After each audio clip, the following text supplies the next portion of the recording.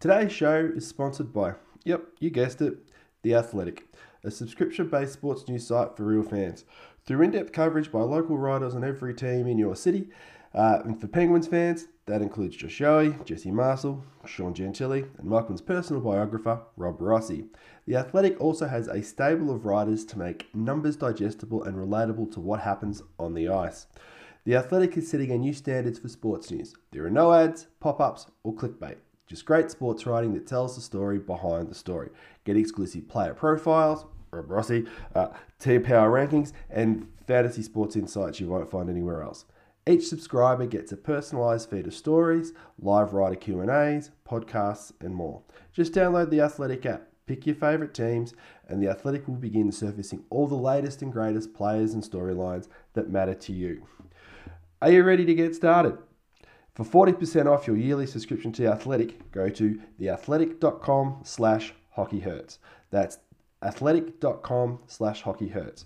Now, mine just resubscribed. So if you can go and get this and get 40% off, I would recommend you do it because 40% is quite good. And you guys don't have to deal with any conversion rates. Just remember, guys, these guys have got stories with substance. Quality, in-depth content that goes beyond the box score, exclusive content, good analysis with advanced stats, in-depth analysis and insights. Just remember they have exclusive stories from their sports writers. Best thing though, it's clutter-free, no pop-up ads, no autoplay video. You get control of what you're doing. That's pretty much all you can ask for. Just remember, guys, for 40% off for your yearly subscription to The Athletic, go to theathletic.com/hockeyhurts. That's theathletic.com/hockeyhurts. Don't forget the at the end. And back to regular scheduled programming.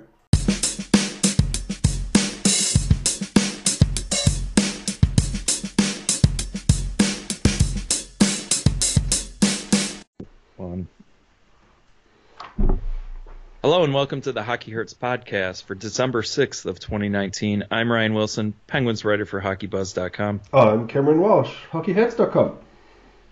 This week we will be talking about the Pittsburgh Penguins. We will be talking about potential trade targets, specifically quite a big one. We'll have some discussion about all the injuries the Penguins have been dealing with, the goaltending situation, and as we are recording the podcast, Phil Kessel is back in town playing the Pittsburgh Penguins for the first time since being traded to the Arizona Coyotes. I think last game he actually had 2 goals against the Flyers, so he's still beating up on the Flyers even though he's not a Penguin. So I think we'll start by talking kind of about Evgeny Malkin, yes? Yes, because, like you said, trade targets, Gino has proven you give him an elite winger, he can still perform like he did in his mid-20s. Not that he was really off the boil from the mid-20s over the last couple of years, but with sit out, he gets Gensel, and all of a sudden, all these people are like, oh wow, maybe Gino isn't, past his elitism, and he never really has been. It's just that he gets tools to be great, and he can still perform. Can they just do it so that there's 2 elite wingers with 2 elite centers, and away you go? Yeah, I think I'm in the minority with a lot of people from last year that thought Gino needed to be better, and I viewed it as the Penguins letting him down, playing him, stapling Jack Johnson to him. And, even not just last year, it really does feel like Gino always gets the scraps. And when I wrote about Taylor Hall, who we'll discuss in a little bit, I was discussing it because I think they need to get Gino, somebody of that caliber, or at least somebody of Jake Gensel's caliber, so that the team can get the best out of him, because they never truly commit to him the way they do Sid. And I know it's tough with 2 elite centers and the cap and the assets that it takes to do that, but I really don't think they've ever made a solid effort with that, because even Phil Kessel was for Sid first. Sid always gets first refusal, put it that way. And that legitimately makes sense, but they don't have to find someone for Sid. right now, do they? They've got someone there in Gensel. Or maybe they do. Well, maybe Gino says, no Jakey Beck, Sid. Sorry. correct. So either way, though, you say this with that asterisk / caveat over everything you've just said. It's not easy to acquire these types of players. There are not 60 of them floating around in the league. Do you know what I mean? So you've got to try and pick and choose who you take and what the risk is in regards of taking that person. And even talking about Phil ended up being at his best on his own line anyway when he was with Pittsburgh. At least that's the way I felt when he was playing on that third line, and it gave Pittsburgh, 3-line scoring threat as an option. But the way this particular roster's built out, I think you just go for 2 dominating scoring lines, have a line that you pray breaks even, and another one you barely play. And that's kind of how it works. If you get Crosby and Malkin as a 1-2 punch, as Pittsburgh fans know, there are very few teams in the league that have 2 pairs of defensemen that you would be really happy going up against a top lineup like that. Pittsburgh certainly don't have that when they're all healthy. So you force the other team to react to you rather than the other way around where you're reacting to them. So the question is, you wrote a good piece about Taylor Hall being the kind of guy that you would like to go to. It would be great. I couldn't give a toss. It's going to be tough. There's going to be plenty of teams that have a better asset pool, but I think my larger point is try. Yeah. And I couldn't care in Pittsburgh's situation this year if they gave up future assets and maybe one roster player for Taylor Hall only for the rest of this year. Because whoever we give up roster player-wise, Hall will cover that gap substantially. Yeah. The other thing before we move on to him with Malkin is, we have that 2011-12 season to look at when he did get the top resources of Kunitz and Neal, because when I wrote that Hall piece, I had people saying that it's not true that Sid always gets first refusal. And, Chris Kunitz wasn't on Malkin's line until Chris Kunitz wasn't Chris Kunitz anymore. James Neal only got there after Sid picked Dupuis. Yeah, it was Sid's decision. You're right. And it's Gensel, of course, is the current. He's the current Chris Kunitz in the sense that nobody thinks he's like a star player, but he's really good. I don't think stylistically they're similar. No, they're far from that. But my point being, it's a great complementary winger that has very good hockey IQ, and Gensel's a better scorer. I mean, he's a career 16% shooter, 230 games into his career. That's elite. Yeah, it truly is. So everybody's like, Gensel isn't shit without Sid. Well, seems to be doing fine with Malkin, and Malkin seems to be doing fine with him. So, and Brian Rust is currently on he got hurt, but he was on a ridiculously hot streak scoring goals on the right wing for Malkin. So, and Malkin has not been playing a lot with Jack Johnson, whereas last year that was the thing. Yeah. And, people get tired of hearing about it, but gee, what happened to Gino? The GM called him out and he worked out harder. And it's like, yeah, maybe he did work out hard, and the GM certainly called him out. I don't think he needed Jim Rutherford to give him motivation. You know what I mean? Yeah, but like you said, his output last year wasn't terrible. No, and considering who he had to play with, absolutely not. The issue, all players like Malcolm Crosby, McDavid, all those sorts of guys, as soon as they go off their peak scoring years, they're always set against that bar, which you kind of get. They're getting paid a truckload of money and you need them to perform at a certain level. But Gino's, 33 now. He's not going to score at 1.25, 1.3 points a game for the rest of his career. But if he gives you 1 to 1.15, piss off if you're going to say he's underperforming. So, yeah, he's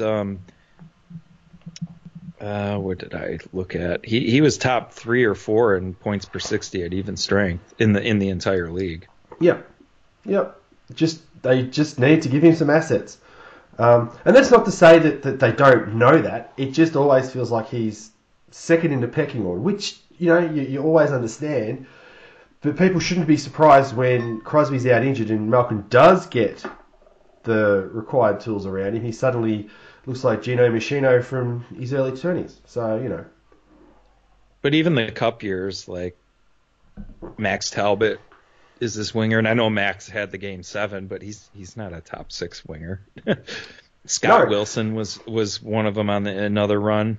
But it is one of those arguments with players like Crosby, Malcolm, and all the elite centers in the league, is you can make players that have a brain produce more than you would expect. So they can play up the lineup.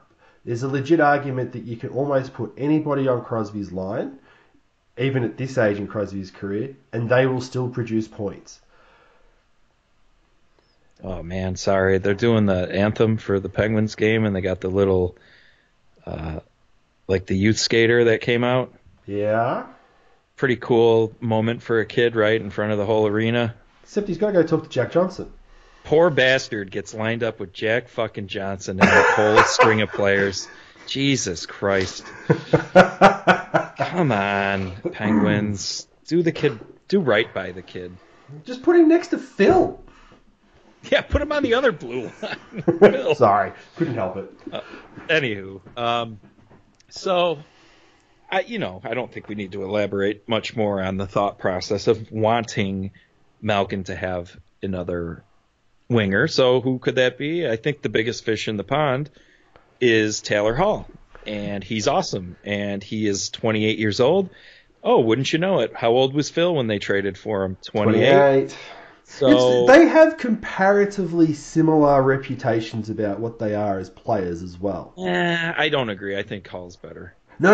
I mean in regards to the culture around the player themselves. I think Hall is a better player, but you hear about when he got the arse out of Edmonton, and then some of the things you start hearing about his time in New Jersey. I know when things sour, obviously, management leak to the media, and obviously management-friendly media like to try and make sure that management get the good end of the stick with the story. You think about what happened to Phil in Boston, didn't work hard enough. Toronto didn't work hard enough when he was... I think with Boston more so, they got a deal they couldn't pass up. Understand that, absolutely. But it feels like Taylor Hall kind of has the same stigma floating around him that I don't think is justified. I don't know. Doesn't he have a gold medal? Yeah. Doesn't Phil have a silver medal that wasn't really his fault? No, I understand that. I just think Taylor Hall's been in even worse situations. Edmonton is worse than Toronto was. Yep. New Jersey, minus the one playoff year, is worse than what Toronto was. I just think you put him into a winning environment, and he showed that. Oh no, yes, okay, point taken. And it's the same thing. It's the same thing with Kessel. Put him in an environment where he can win, and he has got skill sets that are great. Every player has negatives, and I think Kessel and Hall both have the whole they play in one direction only at times sort of reputation, which I think is a load of garbage. Put Hall in a situation like Pittsburgh or, heaven forbid, back in Edmonton, and you get a completely different output from that player. I personally think Hall is elite in ways Kessel isn't, with the transition and possession and all that other stuff. Absolutely.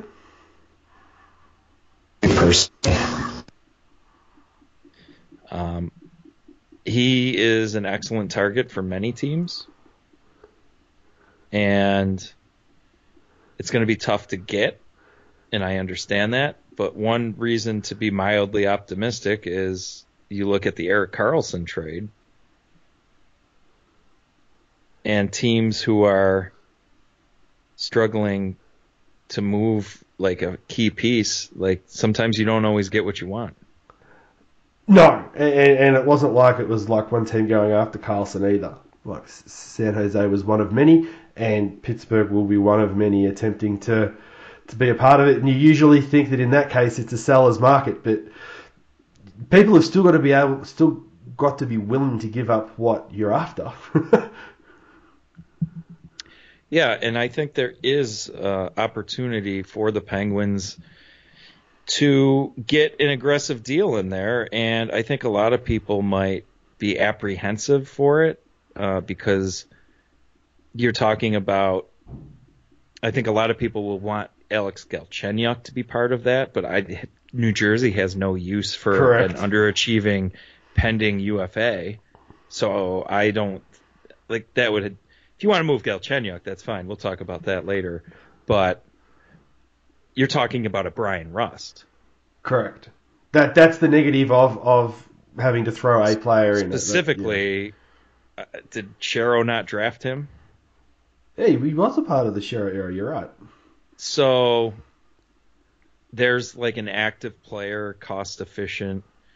You're definitely talking about a first round pick, but you know my thoughts on that. I don't care at this point. Maybe 4 years ago you could have balanced short and long term, but I don't think it's pointless right now to do that.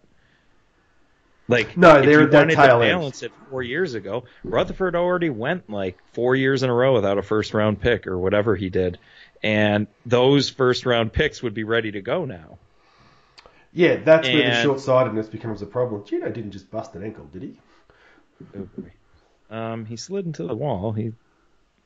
No, he's good. Broke his skate. So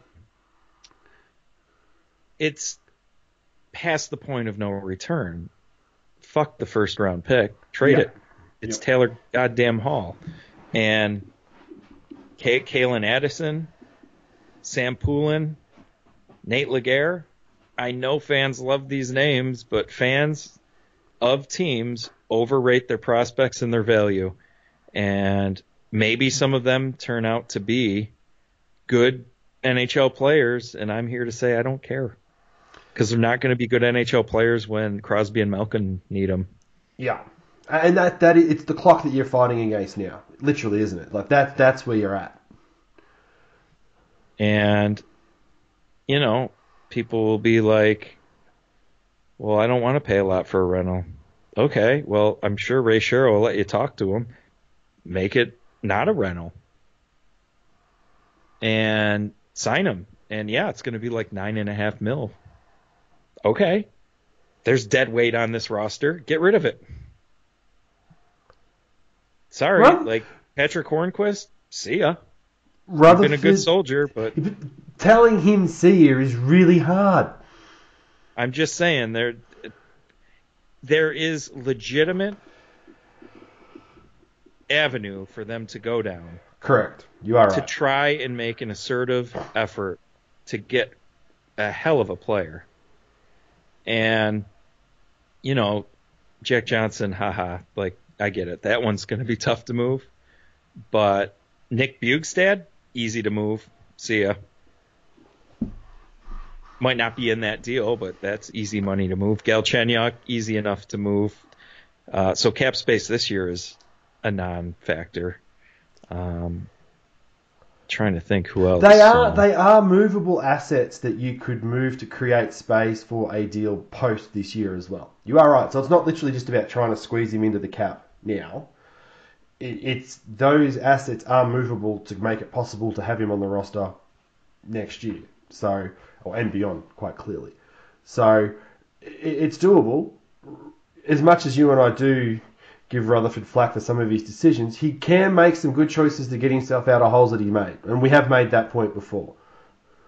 Yeah, I don't like giving him too much credit because he's always doing it. But, and his other strength, being bold. A Taylor Hall trade's right in his avenue. Yeah, you can't say he only does things by half. He does have a crack. This is the next Phil Kessel trade. It's there. Yep.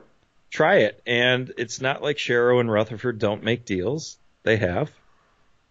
The famous Bo Bennett trade. The Jordan Staal trade. Oh, yeah. Yes, of course. So I think Hall would be wonderful to play with either Crosby or Malkin. Of course, he'd have to confer with Sid to make sure who he wants. I say that tongue in cheek, but I think, so in this perfect world where they get Taylor Hall, Sid cannot hoard both him and Gensel. No, I would suggest that you know what you've got with Gensel and Sid, so you'd play Hall with Sid to begin with, and if it clicks, you know that Gensel works with Malkin, so just keep it there because they are actually playing well chemistry-wise this year. Pretty sure Hall and Sid played in a World Championship team together. Oh, yeah. And on the same line, so. Yeah. So, yeah, you know what you're getting with Gino and Gensel right now, and it's working. So, if it ever came about, once Sid's back, you go, yep, let's grab him, throw him on there, and if it works, you don't have to change anything else. You just let it ride. And furthermore, this is an entertainment product. You are yes, getting another entertaining player. And I think I was reading from Josh Yohe, he compared the Penguins to the Lakers. And it's tough to argue with the star power and how they've gone about collecting these players you want to watch. And Taylor Hall is exactly one of those players, at least for me. Oh, yeah. And I personally, selfishly, want Taylor Hall to play on a good team because his career's been wasted so far. And somebody gave me shit for saying that. And I'm sorry, what's your counterpoint to that? Because he's like the number 1 overall pick whisperer. That's not good. That means his team has decent odds every single year to get the first pick overall. Like, it's a funny kind of ha-ha joke, but at the same time, is it? Yeah. Do you get there at some point and say there is something wrong with how he plays that gets them down there? Well, it ain't Hall. Well, that's the argument you make, isn't it? I mean, it would be so stupid to argue that Taylor Hall is the issue at play here. He's an MVP caliber player and has been for some time. He's just had such the worst situations. Gets drafted by Edmonton. They blame him. They finally get a center for him to play with, and they move him for a fucking borderline second pairing defenseman. And they move him to Jersey. It's like they were going out of their way to piss him off because they were quite happy to blame him. So he's never had a run at things the way he should. And I think Pittsburgh is one team that could be that. However, there are certainly other teams like Colorado that I think are a great landing spot for him too. So, I don't think this is like Pittsburgh's for the taking. Oh, God, no. We both know that. I'm bringing it up because there's an opportunity. I think it fits a need they have. Some people might want to shore up the defenseman, but I think it's time they could have. It's interesting. Dumoulin Letang is not a terrible top. No, player. I was literally about to say they could almost get by if they put Johnson as a third pairing with what they've got. And you sit there and go, that'll do for the year, and then they have to work out other stuff. But for this year, they could get by with that top 4. And you still got John Marino as a technical 5. And if his ascension continues, you can just let Schultz walk. Oh, look, more money for a big contract. Yeah. Well, we've said before, we don't want anything to do with Schultz's contract next year. Anyway. I don't think the team does either. Which is good. Which is a good realization. So, I think it's could be done. So, I'll leave it at that. We'll see what the rumors do. I forget who had the Penguins on one of the teams for Taylor Hall. Somebody did actually have the Penguins on there, and I'm sorry that I can't remember who that was. It was a few days ago. But speaking of money, we can shift to another big contract the Penguins might have to navigate, and that is of Matt Murray. Easy question to start with. Yes or no? Are you worried about his play long term? No, not necessarily. He's not playing good right now, though, by any stretch. And him not playing good right now, and him, I don't know how many people realize he is still an RFA. Yeah. So he doesn't have UFA leverage, which I think is a big deal, which means the Penguins can take him to arbitration, and that might be the play. Sure, you might have to pay him a lot of money, but it's a 1 or 2 year deal. Do you know what I mean? Yeah, I know what you're saying. It's because you don't want to get in a 7 year, $8 million, $7 mil, $8 million contract. You don't need a Fleury contract. You really don't. No, or Cam Ward one. Another one. Well, it's the correct general manager for that. Both of them. Yeah, I know. Rutherford gave Fleury that 4-year extension coming off of some really crappy years and gave him a no movement clause. What was the leverage? Nobody in the league was looking for Fleury at that point. No, he was negotiating. He's always been loyal himself to his goalies, and I think a little bit has to do with the fact he is a goalie. Correct. And, I would use the leverage if Murray continues to falter. I would use arbitration as a leverage. Well, they'll probably take both to arbitration, I'd say. Both. Him and Jarry, they're both RFAs. Jarry won't need to. Jarry has very little leverage. He does, unless he saves the season. Even so, he's got, less than 50 games played? Yep. No, I agree. That's not going to happen. Because Matt Murray had 2 fucking Stanley Cups and got a $4 million contract. Yeah. You know what I mean? No. Look, you are correct. There is more leverage on one of those than the other. Back to the tall thing. Jersey's got some real bad goaltending issues, and guess who drafted Jarry? Mr. Shiro again. So there is some attractive bait. I suppose that this is the thing. Like you know how you're talking about wanting to shore up the defense, and DeSmith, after having a ridiculously bad start to the year because he was shattered, he was back down in Wilkes-Barre Scranton, has turned the corner and is actually being the kind of defenseman that you would, kind of goalie that you want. Now, Toronto, DeSmith. So quite clearly, Toronto need a backup goalie. If you couldn't nab Hall, would you be happy to go and try and nab Tyson Barrie? Because quite clearly, it wasn't working under Babcock. It might change now that it's under Sheldon Keefe. Changed. He scored 3 goals the first 3 games. I think. Get it, but would they be willing to pass or to give up Barrie for a goalie? They need a backup. No, not. You reckon they're not gonna? All right then. No, Babcock, terrible person and coach, and Kyle Dubas traded for Barrie in mind to do the things Barrie does well, and that he is now actually doing well. So that was maybe a consideration. That is long gone. Yeah, that sucks. You need to be quick on some of these things. The Leafs should have been quicker. True, actually. So, I think, the Penguins had 2 good backups. I think Matt Murray has shown a larger sample of being good. He is coming off a shutout Wednesday night. Right? That was Jarry. Was it? I swear it was Jarry. Don't ask me. I was actually in Pittsburgh. I was actually staying at an Airbnb on Forbes Avenue right behind the rink. I did not see a minute of that game. Bigger fish to fry that night. Priorities, I like it a lot. Had a good time at Pitt Basketball's arena. No basketball played that night, but good times had by all. So sorry if I don't know who got the shutout. I just know that it was a shutout. I heard it was Jarry. The Penguins played quite well. Yeah, it was Jarry.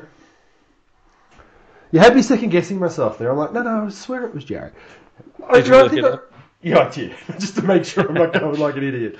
It's okay. It's one of those things where I said earlier in the year that I think they need to play Jarry more anyway, just so Murray doesn't, die in the arse later in the year. If you're going to try and balance... And he's playing well. There's no shame in playing the backup who has a hot hand. It doesn't mean you got a controversy. Correct. That's It exactly just right. means like the dude's playing well, you're rewarding him. It's load management for the other guy. The other guy's not playing well, it gives him a minute to kind of think. And Because nothing wrong with any of it. Murray's numbers have really blown out. Like he's at 2.87 and well under 900. And he had a decent start to the year, percentages. So he's really hit a wall at the moment. Yeah, he's playing like shit. But, I heard Ranger fans for years bitching about Lundqvist early in the year. Frederick Anderson of the Maple Leafs always has a horrid October, and then sure enough, this November he's back being good again. Every goalie has a slump. Every goalie does. He just happens to be running through his now, and you go, that's fine. Yeah, it's tough for me to ignore Murray December to the end of last year. He was one of the best goalies in the league. Correct. So, ebbs and flows. You can't overreact to everything. No, that's right. And he wasn't terrible in the playoffs, So you sit there with it and go, you just pray. Every team just prays that their goalie is playing well at the end of the year. That's all you can hope for. Because if they're not, they can really tank a really good season. And you hope that you got a competent guy backing up that isn't a complete yard sale. Yeah, and Pittsburgh right now do, which is a relief for them. And maybe two. That's because DeSmith was the goalie of the month for AHL. Yeah, and so if they can wangle something with him in it, it would really help what they could get back the other way, I think. So I know we were talking about a roster forward for someone like Hall, but I'd actually forgotten about thinking about DeSmith, and you are right. If you can wangle him into the trade, you suddenly give yourself an opportunity to get something you might not. Yeah. So, Phil in town. They just did his first period, commercial break celebration for him. Pretty good. I think Gino came on the ice and gave him a fist bump, and he hasn't been great for Arizona. As if you just look at his offensive numbers, which, if we're being honest, those matter more for a guy like him than maybe some others, because he's never been correct. His Corsi's never been great. His expected goals the last few years probably not great. But I did a little research on him today. His points per 60 at even strength is 0.9, which is we make fun of Tanner Glass. And, okay, so being objective, that is horrid. It's horrendous. Yeah. And so what's going on with Phil? And I looked at his Corsi and his expected goals, and they were both below 50. But his Corsi was actually relative to his team, a positive 1.5% or something around there, and his expected goals was almost breaking even relative, but just slightly negative. Yeah. So compared to his teammates, he's not a drag. But then I looked at his goals for percentage, low 30s. And usually when you see something like that, you think, oh my gosh, the goalie must not be saving anything. Also not true. Goalie's at .915, which is below average for 5-on-5, but it certainly would not explain it's not cratering that number. So what is? Believe it or not, it's the shooting percentage. He's got the lowest on-ice shooting percentage, his teammates and him, at 4.5% of his career. Him individually at even strength is 2%, and he's normally at 8%. I feel like he's taking for regression. I feel like he is, one, shooting less, and two, shooting from tighter angles. Because you think about his time in Pittsburgh, a lot of his shots, I don't think he's shooting to score. I think he's shooting for rebounds a lot of the time. And he shoots below the dots a lot, trying to create bad angle rebounds. Well, And I don't think that helps because I don't think he's got the skills around him to make the most of those particular shots. So I'd be curious to see how the Kessel Whisperer coach manages to work that out, because he should be a candidate for regression. You're exactly right. I think he'll have a bounce back second half, and everybody will claim working harder or whatnot, and it'll just be shooting percentage got a little better. Now, one thing that is a little bit worse, to your point that you just made, Arizona's a bottom 5 team in high danger chances per 60. So not only Phil getting less, but teammates. So his assists are not really going to add up because nobody's burying the chances. So we'll see. It's not like Arizona's a bad team. They're in winning. A playoff spot, I think. They're on top of their division. I think Phil's doing better than Galchenyuk, put it that way. Yeah, Pittsburgh have still lost the trade if you look at in regards to just straight results. I agree with that. And, I just was never a fan of, all right, you're sick of Phil? Okay, I get it a little bit. But the return has to make sense. And if it doesn't, everybody needs to act like an adult and make it work. Sit down and make it work. And I don't think that anybody was willing to do that. And so they got a pending UFA who was either going to play fine or better and command a lot of money that they put the Penguins in a bad spot to give a bad contract or walk away. Or the player would do what Galchenyuk's doing and underachieve. And even if he plays at like an 82-point season pace, he's still going to only get like 50 points this year. I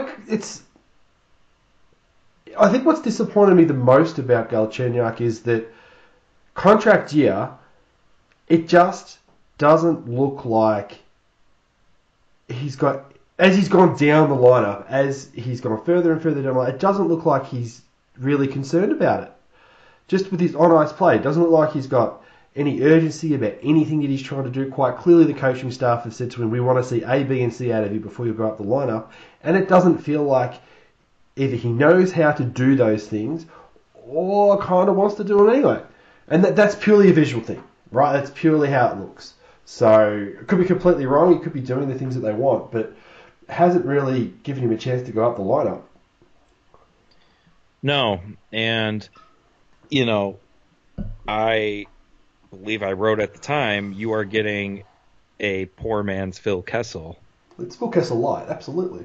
So if he's not scoring, the same criticism I just laid on Phil for his 0.9 points per 60, there's not much to be had there. And when all the injuries went down and they're still not using Galchenyuk on the power play, you have to really ask yourself, what are we doing here? And what we're doing here is we're adding another player to the old Rutherford trade a guy within a year of getting him. Yeah, it definitely has that feel to it. Bjugstad being another one. There will be a lot of... If Pittsburgh... Okay, so say Pittsburgh are safely in third or second spot in the division come deadline. Do you think Rutherford makes those decisions? Because I don't think he would. I think he'd just keep the team as is, which I think would be wrong. Honestly, so all this hemming and hawing about getting better, the Penguins' underlying numbers are excellent this year. Yep. But I don't think any of it has to do with Nick Bjugstad, who hasn't even really played at all. Correct. So underlying numbers are right. They start actually winning some games because they get some saves and they get some players back and they start generating a few more goals. You can get there and say, like you said earlier, Bjugstad is redundant technically right now. Hornqvist is technically redundant. Apparently they want McCann as the third line center. And I can see why. And Rutherford, and, it's something he's done before. He did it with Rust indirectly when he talked about players being complacent. In that one of the Yowie articles, he basically called out Galchenyuk and said, I don't know if when things are healthy, I don't know if he's got a spot. Yeah. So I think the writing's on the wall there. But there doesn't look like there needs to be a Bukestad either. Like this No, team hasn't died in the ass without him in the lineup, right? Um, I don't doubt for one second that McCann was the eye of that trade more than Bukestad. yeah, I think you're right on the money there. God, Jack Johnson, can you turn any wider? Sorry. Yeah, there are assets there that feel redundant, and it would be good if they could be turned into acquiring a Taylor Hall. But I don't think those assets that are redundant right now are going to get you Taylor Hall. You have to give up. But the You have to money give up for the a rust. long-term. Correct, absolutely. It's one of those things where it would be good to, I reckon, throw those guys out of the lineup for the playoff run this year. I feel like the Penguins are at the point now where every playoff run really matters. Getting knocked out in the first round last year Not was not even winning a game and not even playing your best lineup for the last three games. yeah, but you sit in that little bubble and you're like, well, that's one less crack now that they've got with these superstar players that they have. And so you can't get there and go, all right, if we keep these assets and then shift them in the off season and get somebody in for the next year, you have no idea if somebody's going to get injured. You don't know that Crosby's not going to get what he got this year.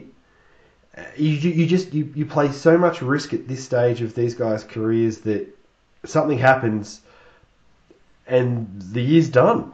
And I just think you need to go for it now. So you need to look at shifting Galchenyuk and Bukestad for that $9 million cap space that they're going to have for whatever comes in to fill that space. You're not shifting Yeah, it it doesn't out have with, to be Taylor Hall. There can be other correct. options too, and we'll see how things play out. And I'll do a little bit more digging into some of those players. But obviously, when you get the news that Chero's going to listen to offers, I mean, yeah, he's the guy right now worth talking about.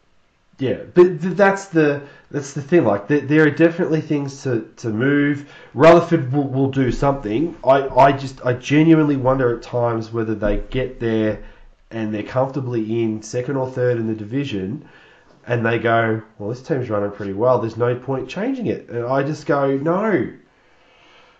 Always look to improve your roster. The question is, I think at times you and I definitely have a different point of view of what's required to win NHL games than what Rutherford does, and I think him and Sullivan are on the same page, which is a good thing, because you need your general manager and your coach to be on the same page. I just don't necessarily agree with what that page is. Are they? Feels like it. Galchenyuk doesn't feel like that. Yeah, but it's not Phil, and quite clearly that was a sore point. So, but to Rutherford's credit, Cahoon is playing well. Yeah, it was a good get again. Thank you, Sam. And him showing like signs of being okay gives you a little bit more to play around with. Dominic Simone is gonna, like, he is what he is. He's not a top line player. He's the kind of player you can put on a top line as a complementary piece to spread the wealth. But he doesn't score goals. He's more of a possession guy and make a clever I feel like he's a something. secondary assist player. Yep, that's fair. He literally will get his points from secondary assists. He puts the puck in a spot for Sid to do something creative and somebody else scores. That's literally how it feels. And he's a placeholder, and there's value in a placeholder at $700K. Because you can then shift somebody that you would feel might have to be up the lineup, down the lineup, and give you a little bit more depth. You know, I don't expect that from a Lafferty or something like that, whereas you get that with Simone. Because fundamentally, the way he produces when he's not up there is a fourth-line guy, maybe a third-line guy.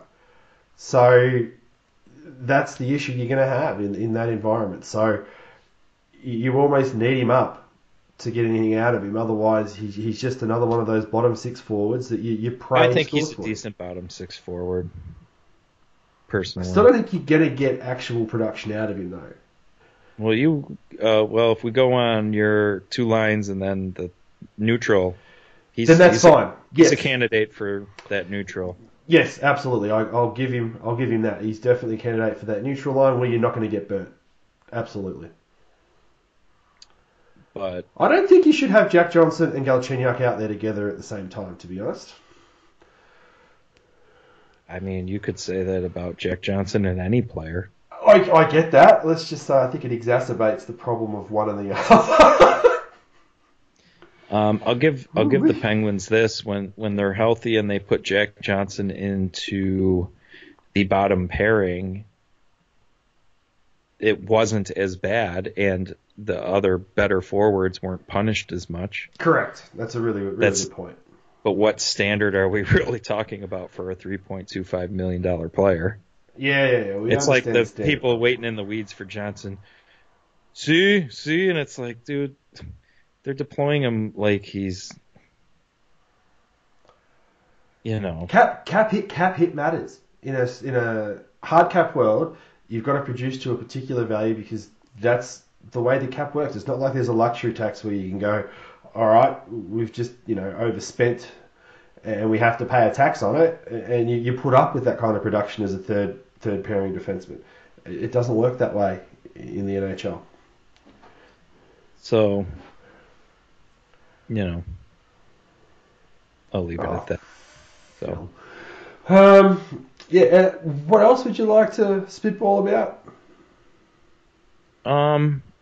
As far as the Penguins go? Yeah, anything in particular? No, they're just getting healthier. It's about time. Schultz and Rust are back in the lineup tonight. That's good for them. Hornquist is out long term. I mean, I don't know what to say about that. I said it before that extension was signed. His style of play and his body, and I had criticisms even when healthy, but yeah, I think the risk was this. More and more. This is the exact risk, and that's $5.2 million. Yep, that you're maybe going to get 50 games out of. So, and when he comes back, he's not like Gino. When Gino plays 50 games, and that's because it's a legit criticism with Malkin. He just hasn't been able to stay in one piece. So, Hornquist isn't the same sort of player coming back. You're right. It's 5.3 for less than half a year. But again, I will resort back to underlying numbers are promising. If they can get healthy and make a few tweaks, or God forbid, get the big fish, they're cooking with fire again. And a lot of it has to do with Rutherford going back to the formula that won the 2 cups with speed, which makes the last 2 years so goddamn frustrating. So I don't know how much credit I want to give to someone who bailed on what was obviously working. Why reinvent the wheel? So, but yes, goaltending has let them down. More so Murray, obviously, but Murray is the starter and had been playing more. And I think they lost some standing points where they played really good and got nothing. Yeah, those games hurt. Goalies seem to get a lot of credit for games that they steal, but I think goalies have to have multiple games of burning points before people will point the finger. And quite clearly that was the case in Pittsburgh with Fleury. The personality type that he was gave him an awfully long rope. And Murray was kind of getting the same sort of rope in the media of late, but I think it's starting to highlight with Pittsburgh's injuries. They kind of can't afford to be burning points in games that they're winning. There's no grace area. They need average goaltending at a low bar. Because the injuries have been outrageous. And they've done a really nice job dealing with it, to be honest. So we'll see where this goes. Phil Kessel, period 1 down, 0-0. I saw Phil backdoor power play, didn't quite get it how he wanted. He really probably should have scored on it. And, it's fun. I I'm enjoying as we're recording, watching him on the ice. He's had a few where he's streaking up the wing with some good speed. So, but might be it for me. Yeah, I think that might do us for today. We actually managed to get it in, which was impressive. So, cool. We'll see what the Penguins do. I'll be paying attention to Taylor Hall rumors, and we'll see what other potential available players are out there, because this roster is definitely not going to be the one that enters the playoffs. Rutherford is going to make some trades, so we'll see what they are. We'll see what needs they have, and we'll see if if their players stop dying. So I blame Galchenyuk because basically Spider-Bite was always going to curse the year. Oh my god. Yeah, Spider-Bite. You can't do much about that. So, all right. See you next time. See you guys.